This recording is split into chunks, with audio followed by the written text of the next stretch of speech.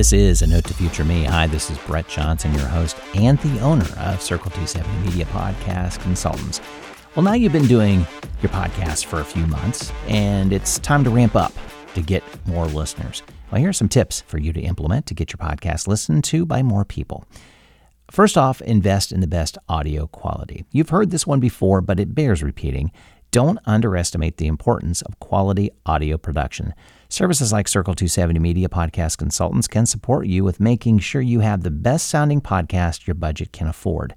If it's difficult for your audience to listen to your podcast, they'll stop listening to your podcast. Release consistently. Pick a day and a time and stick with it. Research shows early week is great for business or personal growth podcasts, for example, and the latter part of the week for more light entertainment and lifestyle podcasts. But that doesn't mean you have to release at that time based on your podcast content.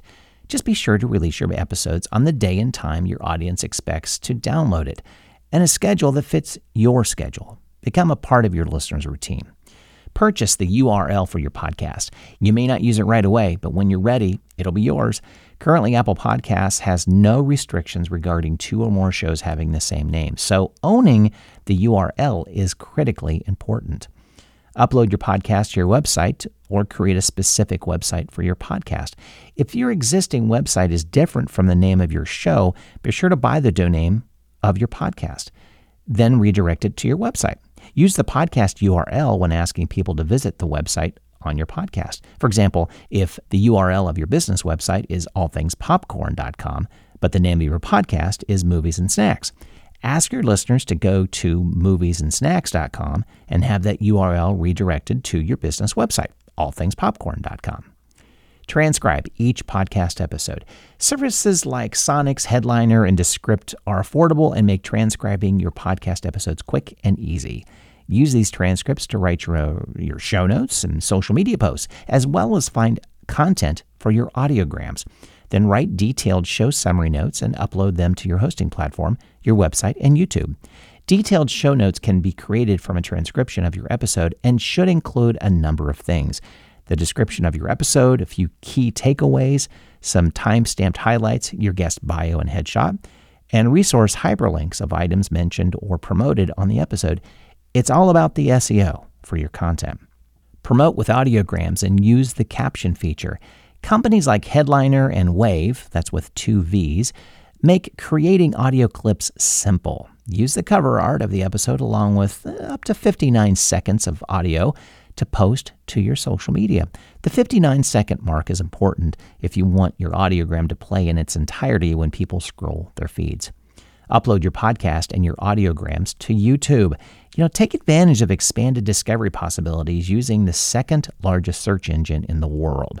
Be sure to upload your show notes, and don't forget to link to the episode so people can link directly to your episode to share with others. Don't underestimate the importance of hashtags.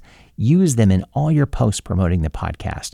This is a step you may be tempted to skip to save time, but don't skip it.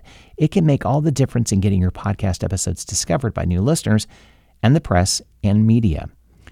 Send out an announcement email to your guests with podcast assets.